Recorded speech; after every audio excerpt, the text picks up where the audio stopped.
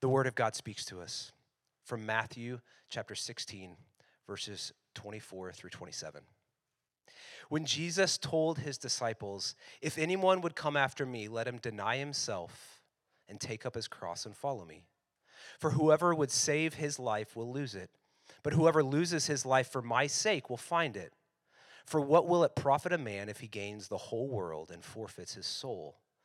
Or what shall a man give in return for his soul? For the Son of Man is going to come with his angels in the glory of his Father, and then he will repay each person according to what he has done."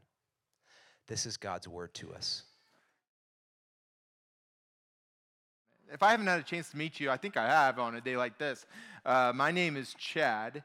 I'm one of the pastors here, and we get to kind of walk through this text. We're asking big questions of God and lead us to not just go to church, but to say, like, God, what are you doing? What are you doing? And he's asking questions of us, like, what are you doing with your life? And I stumbled across a story this week that I think is worth our time for just a second.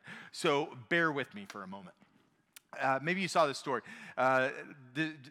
This past week, a little over a week ago, a guy goes into a pro bass shop and decides to jump in the aquarium. Now, all sorts of things are like going on right here. He doesn't just jump in, he cannonballs into the aquarium, which, friends, that got my attention right there. That got my attention right there. I hope it got your attention. I hope you have questions because I have answers, and I'm ready to go right here on this moment. So if you haven't been to a pro bass shop, like I think we have a photo of one of like what we're talking about, an aquarium here off of that. I would not encourage you to go seek out video or photos of this actual event because here's what happened. Here's what happened. This guy gets in a wreck in the parking lot. He's got two people from his family in the car with him. And instead of like, what do you do when you get in a car wreck? And you're like, wait, we've got to stop and check things. This guy, this is where it gets amazing. The cannonball is not the end of the story, right? This is where it gets amazing.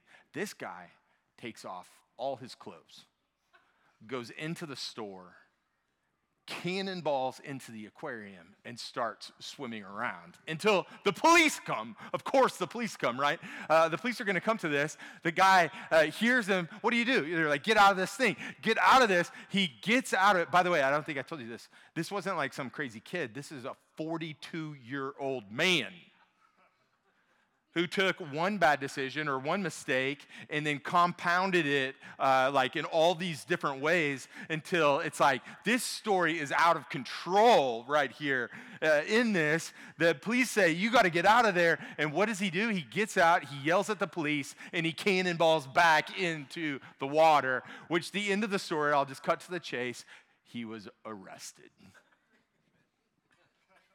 Yeah, amen on that, right?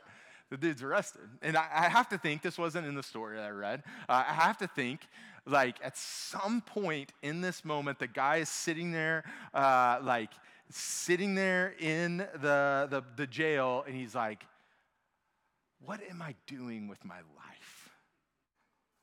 I'm just gonna confess this. I am a sucker for stories like this. I will read them. I will pay attention. I will dive to the bottom of it. I want to know every single detail. Like some crazy person on a plane, I want to know about it. I want everything. I want every bit of the story. I'm here for it. And it's not because I want to make fun of this person. It's not because I want to overly draw attention to them. It's because here's the reality of the story. I see so much of myself in this man. I have a capacity to take like a normal day and all of a sudden it is out of control, ridiculous with bad decisions. And I don't think I'm the only one. I'm not in fear that I'm going to like cannonball into an aquarium somewhere. I am in fear that I will say like, yes, Lord, sing all these songs today and then later on in the day make a train wreck of my life. And I'm not just afraid of that in my own life. I am burdened for that for our people right here. Because it's far too easy to look at a story like this and be like, oh, that person, like, of course they do all sorts of things, and miss the fact that in small ways and in loud ways and subtle ways and in ways that are shaking of our family and our lives, in ways that bruise and in ways that scar, we can make decisions that actually are just completely opposite with what we want our lives to be. And the question that I think this guy asked, I know I would ask, is like, what am I doing with my life? And here's why this is important for us, because like last week, Derek so just like, man, he did such a good job of leading us to not just look at our calendars, that was part of it, but to look at how we're formed over the course of a year. And our calendars help us for that. The rhythms of our calendar, whether it's school, but even the church calendar, helps to form us, helps to lead us to those things. And we were thinking about it, and he left us with two kind of like, here's the application point. Immerse yourself in the story of God. Immerse yourself in it, like soak in it, like put yourself in the crock pot of the story of Jesus and just take all those flavors onto yourself. And then like live into the story of Jesus. Live into that. And I think our text actually helps us to do both of those things. Matthew 16, we're going to walk through this entire chapter. There are 5 snapshots right here, different aspects of Jesus that help us to immerse ourselves in the story. It's not the whole story, but it's part of it. It helps us to immerse ourselves in the story and to see how to live this out. And here's where we're going. It will tell us at the end of this, it will say, take up your cross and follow me. And I think this is really important for us because we can turn those words into something ridiculous and crazy. Maybe you've seen hats like this. Oh, sorry, I didn't give you any cue. Maybe you've seen hats like this. Friends, maybe you own a hat like this. This is not taking up your cross. Maybe you've got wall art that we crocheted and done all sorts of things. Maybe you've seen the memes and all of it. We have all sorts of memes. Like, here it is. When I say these things, we're not talking about on Twitter or Facebook. We don't take up our cross and follow him on social media. We do this every single day with our lives. And so what we want to do is not be people who take like our normal lives and turn it into something ridiculous. We want to actually be people who are following after Jesus. And so let's dive into that. I want to pray for you real fast. I want you to pray with me. And let's go. Father, we need you. Walk us through this text and lead us to the heart of the Father. Lead us to walk with you faithfully in your ways. It's in Christ's name. Amen. Amen. Well, the New Testament begins with Matthew. And if you're going to immerse yourself in the story, you need to kind of realize that. It begins with the book of Matthew. There are 4 what we call the Gospels and 4 like perspectives on the story of Jesus. And they're all worth reading. If you were to pick up just the book of Matthew, you could read it in about 2 hours. It wouldn't take you that long to go through the book of Matthew. You can get that. And we want to catch what's going on here because it's important. Matthew gives us a portrait of Jesus. And we need to not just say, oh, there's a portrait. It's on my wall. I walk past it all the time. We want to actually sit and pay attention to it. We want to see like the detail that Matthew gives us. And it's why we're going to look at this entire chapter of what's happening. So pick it up with me in Matthew chapter 16, verse 1. And the Pharisees and Sadducees came, and to test him, they asked him to show them a sign from heaven. Pause right there. Pause right there. Like, we got to ask ourselves, who are the Pharisees and the Sadducees? And quickly, there's a lot to be said here. There's all sorts of nuance and details on how they differ. But essentially, they are religious groups of the day that have differing viewpoints on some specifics of doctrine. But for our purposes today, what helps us is to see these were people who were like, we are following after God. And yet what we get here is that they're standing before God asking for signs. And it doesn't say that they're really interested in the sign as much as they're just trying to test him. To test him. So let's catch that as we get back into the text. And they ask him, and to test him, they asked him to show them a sign from heaven. And Jesus then gives the next two verses, 2 and 3, he gives this kind of like illustration about the sky. You know how to read the sky. You know how to look at the sky and tell that it's about to snow or rain or it's going to be clear, all these things. But look at verse 4. An evil and adulterous generation seeks for a sign, but no sign will be given it except the sign of Jonah. So he left them and departed. You see, friends, like right here at this very first snapshot, we get something really important. We have Jesus saying something about signs, and that matters to us. It doesn't just matter to them, because all of us want signs as well. All of us would love a billboard to say, hey, I know this is right before you in your life, but you should turn left or you should turn right. We want the turn-by-turn navigation of all of this, because we think, in my head, I say we because it's easier than just saying I think, but I don't think I'm the only one.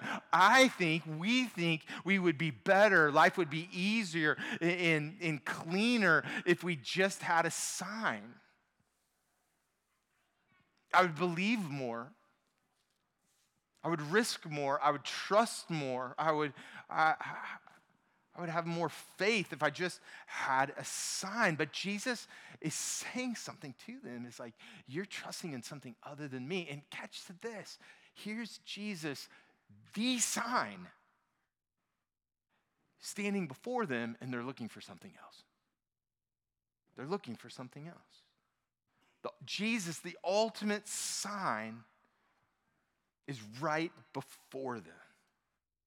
Well, let's not miss it. There were certainly others. There are Pharisees and there are Sadducees, the religious people here, but there were certainly others. It doesn't name them. I'm sure that there were people around this happening right here that were like, I'm not even sure what I believe about God.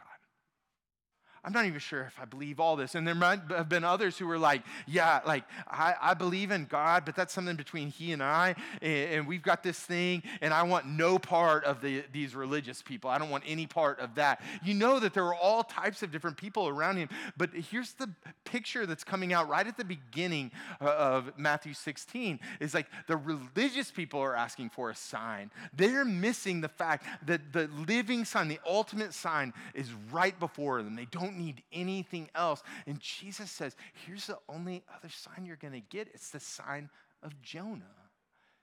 Now, what does that mean? Like if Matthew takes you 2 hours to read, Jonah takes you 15 minutes to read, you could read Jonah in 15 minutes. And here's the message that Jonah carries to him. Here's the sign that Jonah was given as a prophet to the people. Repent and believe.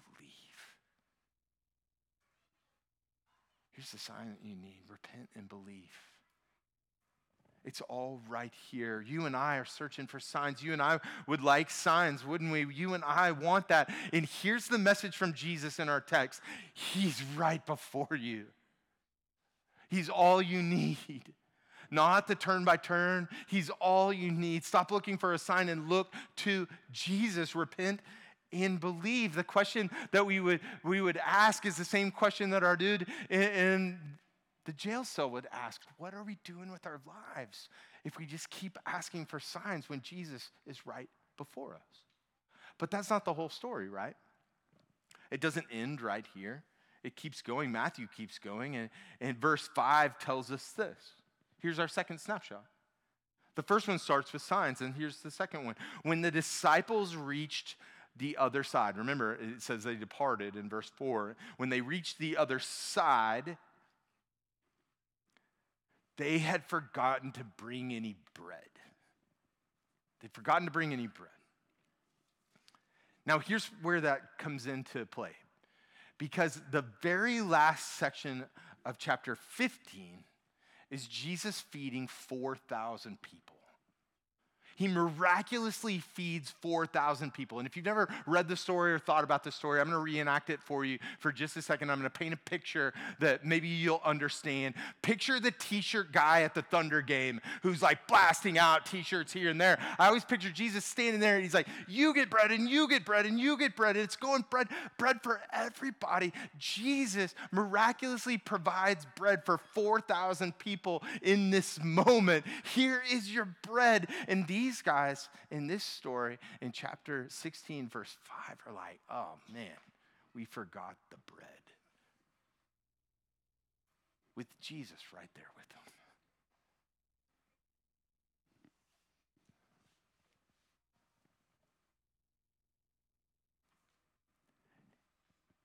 Here's the part that we miss. This story's not really about bread, is it? Like, you might not be wondering where your bread's coming from. You might not be wondering where your next meal or whatever metaphor you want to make of bread. But bread, like, what is it right here? It's stuff. It's like, God, if I just had this, if I just had that.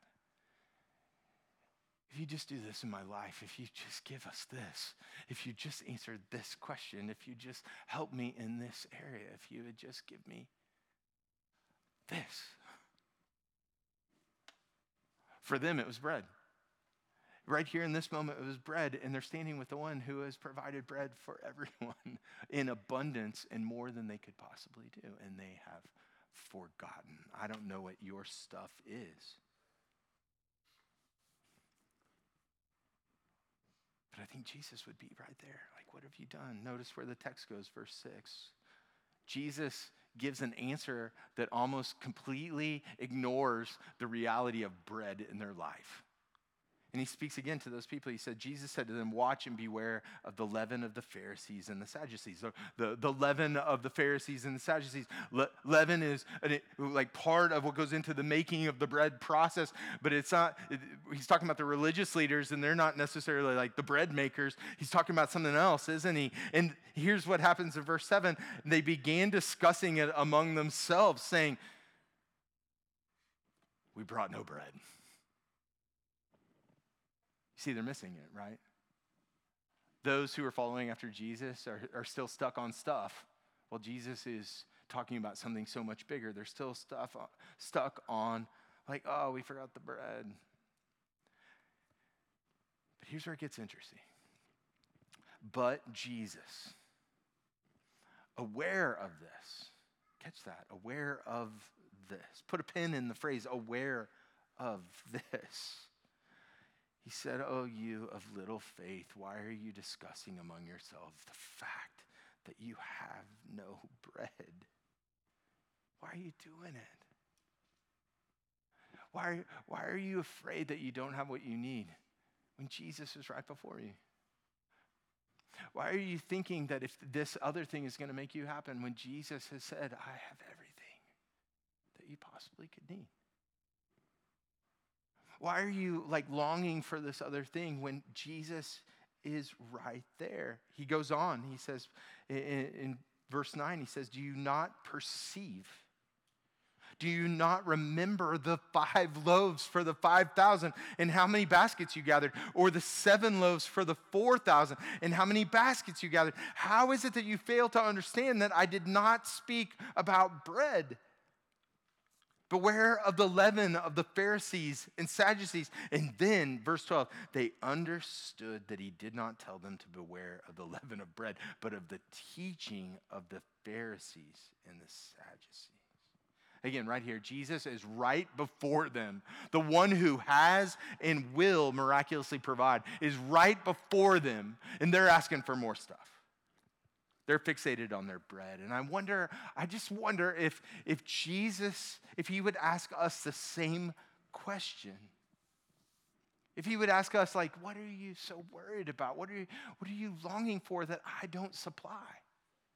When the Bible tells us that the Lord satisfies as with the richest of foods, I think Jesus would stand before us and say, do you not perceive? Do you not remember all that I've walked you through before? All that I've provided in your life before? All of the hurts and all the pains, all the longings, all of those spots. Do you think I'm not going to be with you today?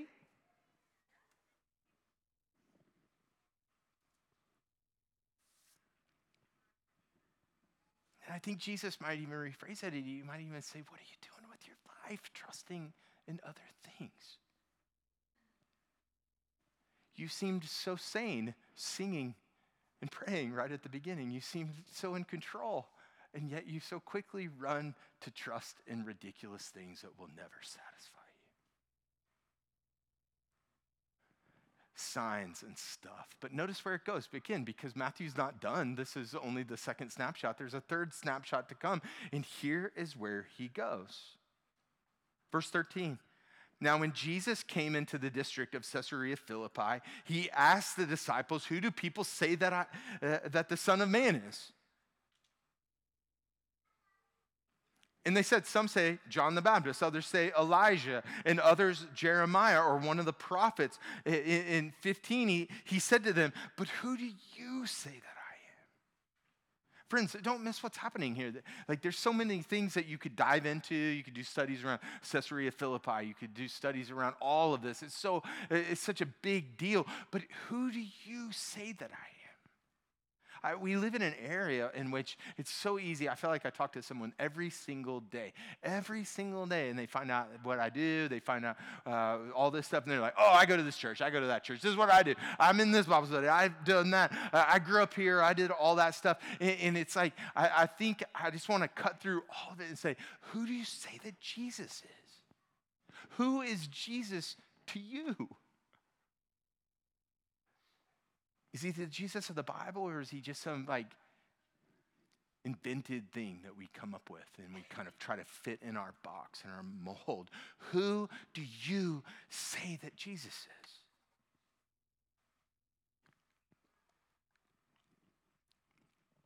And notice what Peter says.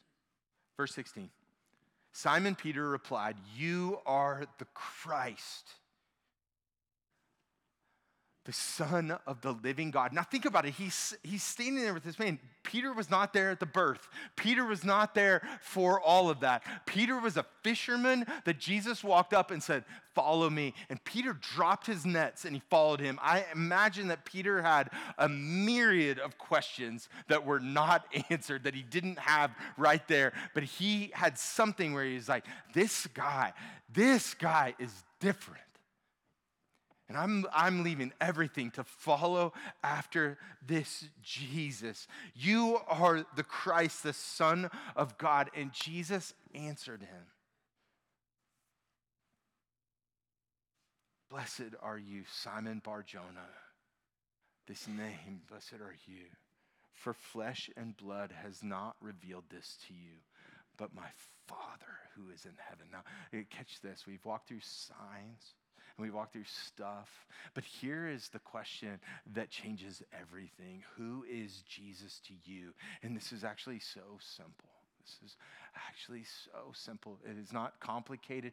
Who is Jesus to you? Not how often have you been to church, how often you go to church, any of those things.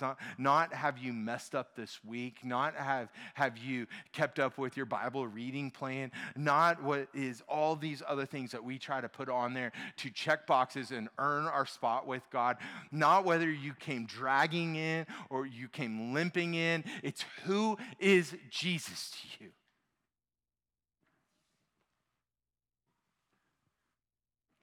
Friends, Jesus is Lord of Lords, King of Kings. He is the Son of God, born to die as a substitute for our sins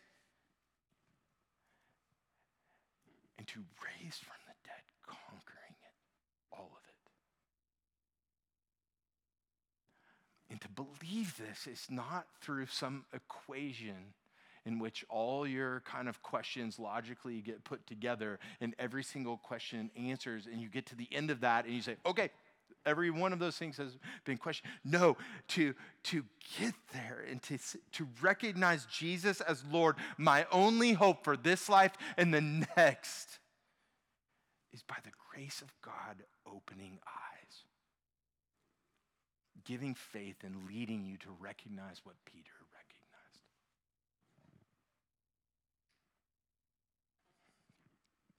And that confession that many of us have made in here, Jesus, you are Lord. You are the Son of God, my only hope in this life and the next. that takes our question and it adds color to it, right? It takes our question of what are you doing with your life? And it takes it out of like recognizing it's just my life. Lord, he is King of Kings. And it says, like, how do we walk in faithfulness to this King? How do we do that? Now, that question, everything hinges on. Who is Jesus to you? But notice what happens next. Because if we just stop there, oh, Jesus, he's king to me, and I do all these things to clean my life up, we miss the point, because here's what comes out next. The very next words from Jesus, and I tell you, you are Peter. And on this rock, I'll build my church. This is awesome, isn't it? Maybe you're familiar with this. On this rock, I will build my church, and the gates of hell shall not prevail against it. Peter, yeah, puff your chest up right here. I will give you the keys of the kingdom of heaven. Imagine being Peter right now.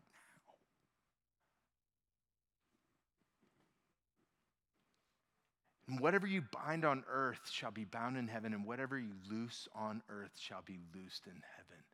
Here we go to the very next words. Because Peter's riding high, isn't he? Peter is at church, and he is singing the songs. He's like, yes, keys of the kingdom. And here it is. Next, verse 21, from that time, Jesus began to show his disciples that he must go to Jerusalem and suffer many things from the elders and chief priests and scribes and be killed, and on the third day be raised. And here's where it gets kind of shaky, right? And Peter took him, Jesus, aside and began to rebuke him. Peter, who was just like, you are Lord. You are the Son of God. He now comes alongside Jesus and quietly to a brother, to a friend, he's like, nah, that's not going to happen. And he rebukes him saying, far be it from you, Lord. He still gets the Lord part, right? Far be it from you, Lord. This shall never happen to you.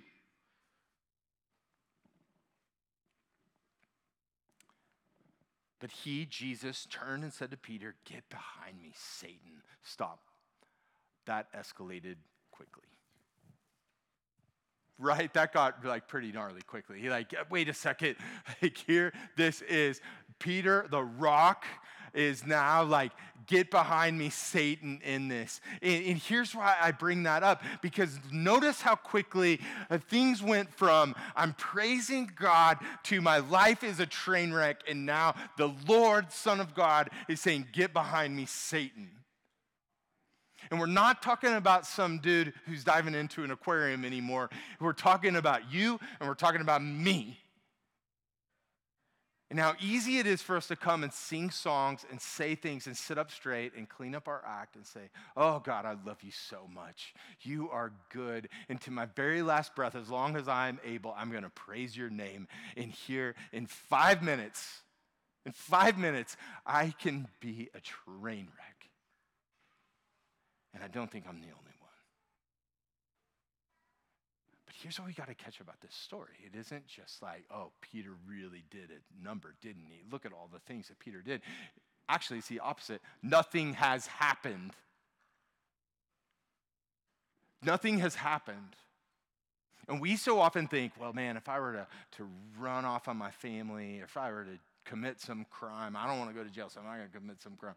Like, if I were going to do this, I was going to do that. Nothing has actually happened. Here's the problem, and Jesus says, you are a hindrance to me.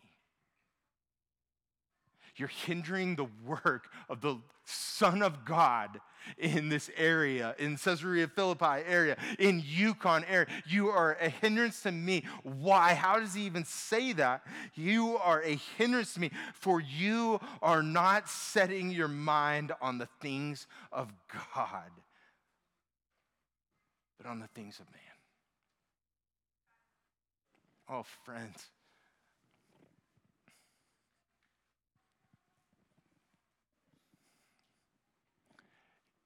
Here's Peter with Jesus right before him, and he set his eyes, he set his thoughts on the things of man and not the things of God.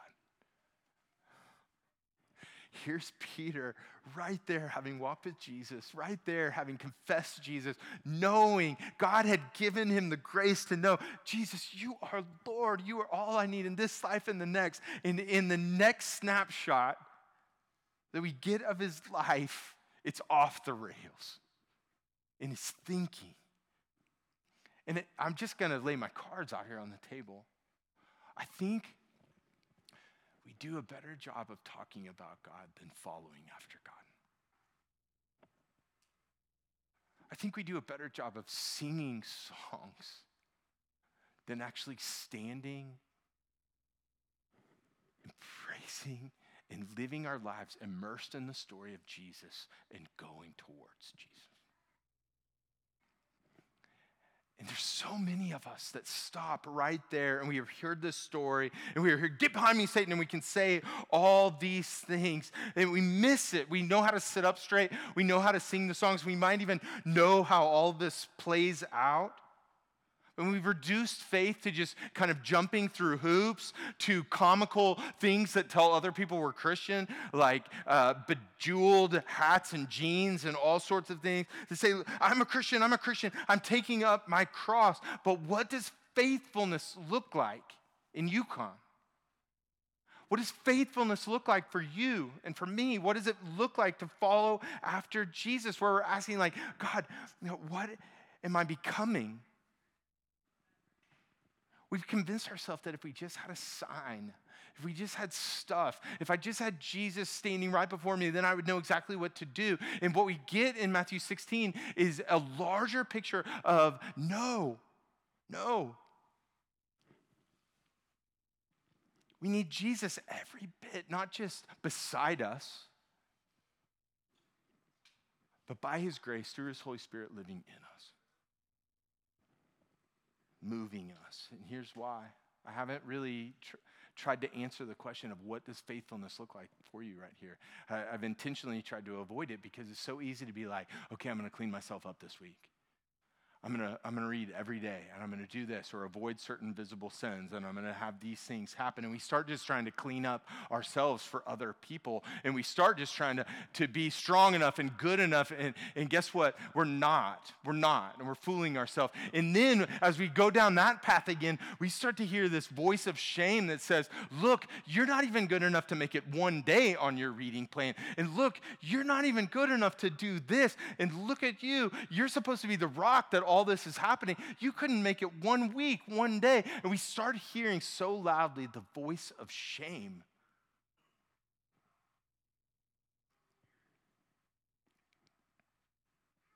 We hear that voice whisper in us that says, oh man, you were at church today. You sang all those songs. You confessed your sin. You sat up straight and you did all those things. And then you made it to pro bass. And everything went wild. And we're not just talking about some dude in Alabama anymore, are we? And I don't know where your aquarium might be, but all of us can cannonball into a mess anytime. And the voice of shame, if all we're doing is trying to walk this out and be good enough, all we're going to hear is the voice of shame. But Matthew is so good for us in leading us into immersing ourselves in this story. It's so helpful for us. And don't just stop at 16. Keep reading. It's so helpful because it doesn't just leave us here with the voice of shame. The very next verse actually gives us the voice of Jesus that speaks a better word over your life. And hear what he says to these people, including Peter and Peter's. Then Jesus told his disciples, if anyone would come after me, let him deny himself and take up his cross and follow me. And why does he say this to his disciples? Because just like he knew about the bread, he is aware of your shortcomings. He is aware of all those needy places in your heart. He's aware of the spots in which we go off the rails. He is aware of all of it. He knows these things. And he says, if you are to follow after me, if you're to walk in faithfulness, deny yourself and take up your cross to follow me. The call is to faithfulness. Not to signs or to stuff, not to stuffy meetings and silly hats or memes that are just kind of we can throw up on social media, but to follow Jesus in his way of life, in his attitude and his actions. That in our best moments that we look to him as the one who has given us everything. And in our worst moments, in the dark moments, in those moments where we're full of fear and doubt or shame and guilt, that we look to Jesus. Our only hope in this life and the next. You see the voice of Jesus to the one on the sideline, not sure about faith, not sure about all of this stuff, that voice of Jesus speaks a better word. It speaks a better word. For whoever would lose his life will lose it. Whoever would save his life will lose it, but whoever loses his life for my sake will find it. And that voice of Jesus to the religious in our area, those of us that know how to clean ourselves up or to try to act how to clean us up, it says, what are you doing with your life? What are you doing with your life? Where are you placing your trust? And the text ends with 26. It says, for what will it profit a man if he gains the whole world and forfeits his soul? Or what shall a man give in return for his soul? For the Son of Man is going to come with his angels and in the glory of his Father, and then he will repay each person according to what he has done. Now you might hear that and you think, I know all sorts of bad things I've done.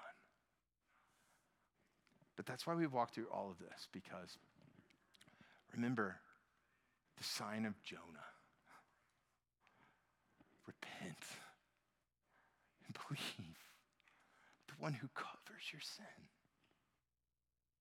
He says, take up your cross and walk with me. Take up your cross. Follow after me.